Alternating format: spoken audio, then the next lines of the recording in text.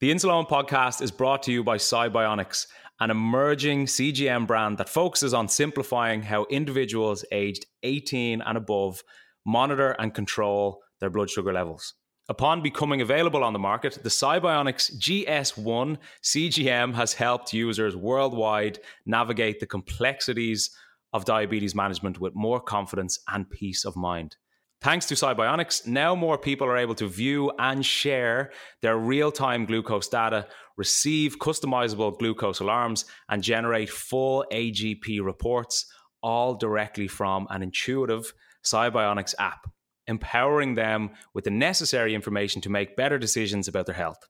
Cybionics combines data accuracy and comfort of wear, which is important to us all, with a feature-rich app. The 14-day scanning-free and calibration-free Cybionics GS1 CGM aims to deliver reliable, seamless diabetes management experiences. For more, check out cybionicscgm.com. How's it going? It's Owen here, and this is a bite-sized episode of the Insalone podcast, Redefining Diabetes. Every week, we'll dip back into the episode archive and get you to think and reflect once more about some of the things we've learned from the podcast over the last few years. It could be some diabetic wisdom, advice, a great guest, or even a hypo story. So enjoy this bite-sized episode of the Insalone podcast. Next up, we have Ian, and Ian says, yo, in his subject line. Yo. Nice. He says, hey, bro, I love the podcasts. It's gone from me listening to them on after meal walks to boring the crap out of everyone else at work by having them on in the background while working on site. A few things about type 1 diabetes that I've realised in my short time with it is, 1, it pisses me off. 2, it gets in the way of my life. 3, it's made me eat healthier. Oh my God, an actual plus, he says.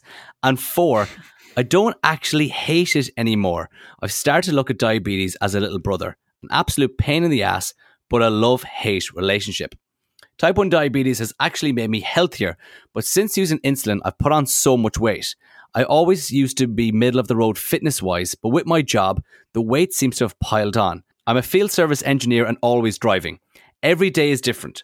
Some days I'm sitting at a laptop, others I'm mauling heavy shit 12 hours straight. Because of this, my levels are like a roller coaster. Getting a pump in CGM has helped, but not because of the tech. More the fact I'm now micromanaging food, because before I'd be like meh and just wait a few hours after food and see. One question I have is, do you have any tips for living with type 1 diabetes and always being in hotels with unpredictable work? I'm also trying to commit to working out, but every time I try to commit, work gets in the way. And add to the fact I hate people seeing my tech and it's making me shy in the gym. My second question, and don't hate me for asking this, but here it goes.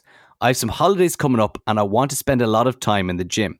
I plan on removing the Omnipod and running quite higher than usual to 1, stop lows while training. Would you agree? And 2, if the fuel can't get into my bloods, then I'm going to burn more of what's stored. Is that right? I only came across your Insta page by pure fluke because someone liked one of your posts, but I just wanted to say I find your podcast very easy to listen to and I love the fact I can relate to so much of your stuff. Cheers, and that is from Ian. Now, there's a good bit in there, Owen. We'll have to kind of break that piece by piece, but what's your initial reaction to Ian? Yeah, there's a good bit in there, and I appreciate you getting in touch as always. And I'm glad that the podcast has helped out so far, because I get the impression he is new to it. As he said, things I've realized with my short time with it. So that's obviously the first thing that's jumped out at me. And I think Ian listed 4 different things, and the first 2 were kind of negative, and then the second 2 were almost positive. Yeah. And I think that jumped out at me because obviously that's a big theme that kind of runs through this podcast, is the idea of, yes, of course, there are positive parts to diabetes that we always like to try and point out, but it's also important to point out the negative sides to it. And I've said on even a number of different podcasts I've been a guest on, is the idea of being realistically positive with diabetes. Like, there's no point coming from it and saying, oh, everything's fantastic and it's great and there's no negative sides to it, because that's just not the right way to look at it, in my opinion. And it's important that we do realize the negative sides to it, because of course there are plenty of it, as we all know firsthand.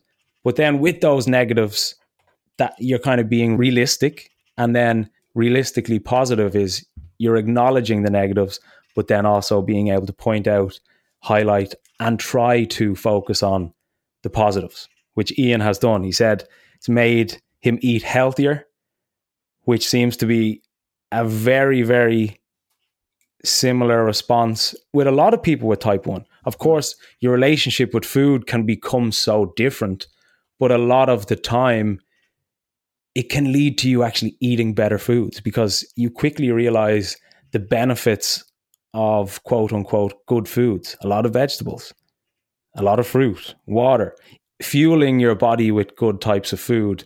And you realize that quickly when you get type 1. Another thing Ian said was he doesn't hate it anymore, and he looks at his diabetes kind of like a little brother. And that jumped out at me, because there was a client that I was working with a while ago, really nice guy, and he has had diabetes for a long time now. But somebody he was speaking to professionally had said to him that his diabetes is, and he was telling me this, and he was saying they had pointed out almost his diabetes was a teenager that he had to look after. And it was kind of like, it's constantly annoying you and it's frustrating you. And sometimes it feels as if it's out to get you, but you still have to care for it as much as it annoys you. That's a great analogy. And it can be niggling at you and pissing you off, as Ian says, but you can't get away from it. So you still have to give it that constant attention without fully obsessing over it. But the analogy of your diabetes kind of like a teenager stood out to me, because it's so true. It's kind of constantly just niggling at you, but you have to always look after it.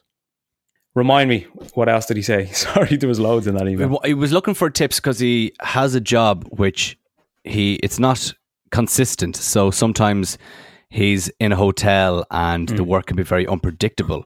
So do you have any advice for how to look after blood sugars that go all over the place? Yeah, so with that, for me, and again, I always point out that how I would treat certain situations is what I would do personally from my own experience. This isn't me telling you what to do. But from my experience, when I am out of my typical routine, and as we all know, diabetes loves routine. The more predictable your day is, the more predictable your food is, your exercise is. Inevitably, the easier things are to manage. But with our life and while we live it, we're rarely going to be in that set routine all the time. So what we do when we're out of that routine, when things are hectic, is just as important as what we do in the routine. So the first thing that I always look at when I am out of my routine is what I'm eating and when I'm eating. What affects your blood sugar more than anything in the world is the food that you eat. It's just like the food you eat, the insulin you take. That's what has the biggest and most immediate effect on your blood sugar. So when I am out of my routine, I try to simplify what I eat as best as I can. Now, what I mean by that is, instead of me going away and eating a lot of crappy food all the time and kind of getting lost in the insulin that I'm taking and the food that I'm eating, and why is this blood sugar here high and why is this low, and things can just kind of become a mess. Of course, when I go away or I'm out of a routine, I enjoy what I do. I enjoy my trips and my food and these kind of things. But if I can simplify my food, first of all, that's what helps keep me in check blood sugar wise.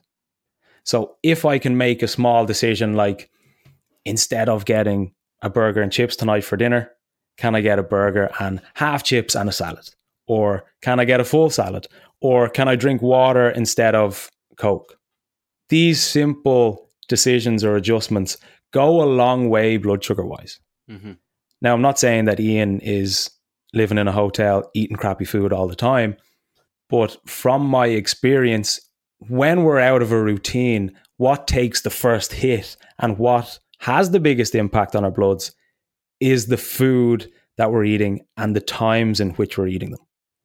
So if you look at your food, and I would always personally try and prioritize a lot of veg, a lot of fruit, try and still get my protein in on trips.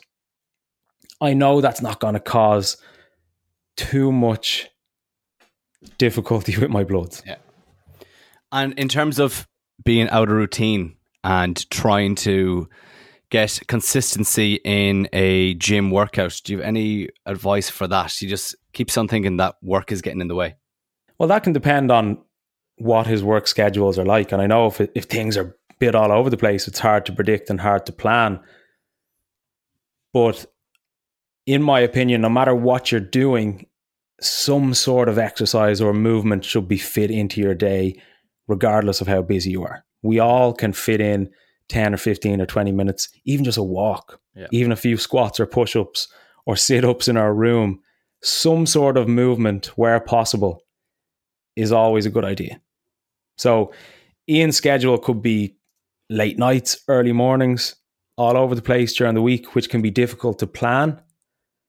But if he has any set day or any set time during a day that he can say, right, this is 20, 30 minutes. For me, I can go for a walk, I can do a few squats, I can do push-ups, whatever it might be, go to the hotel gym. Movement, exercise, and food, if I'm out of a routine, are always those kind of core principles that I'll try and still prioritize in any way that I can. So it could be just a 10, 15-minute walk. And Ian does have this holiday coming up, and he says he really does want to commit himself to the gym, but removing his Omnipod to run a bit higher. He's asking, do you agree with that?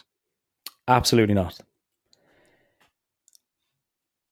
I know why Ian is considering it, because if we don't have insulin, and I think he pointed it out in the email, if we don't have insulin in our body, we can't get the nutrients from our food into our cells to use that as energy. So when we can't use the food that we're eating as energy, our body is going to essentially kind of eat at what we have stored for energy. That's why pre-diagnosis, you lose so much weight, because you don't have any insulin. You can't open up your cells, get the energy from your food. Your body's eating at what it's stored, essentially. But if you're looking to reduce your insulin to lose weight, it's just not a good idea. First of all, it's very unhealthy.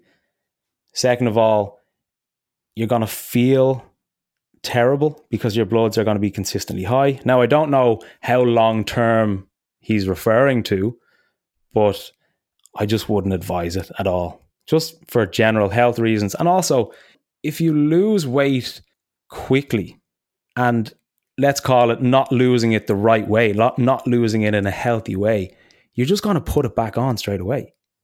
If you want to be successful in losing weight long term and sticking to it, you need to understand how it works.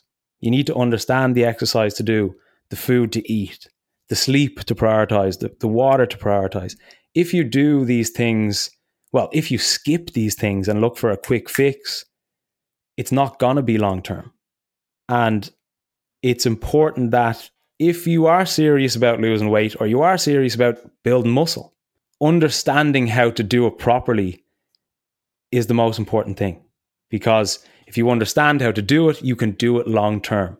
You can work with somebody professionally, you can train with your friend, keep you accountable to it, whatever it might be. But it takes time. You're not going to lose 50 pounds in a week. It's unrealistic. So doing something that you enjoy, first of all, exercise-wise, can keep you doing it for longer.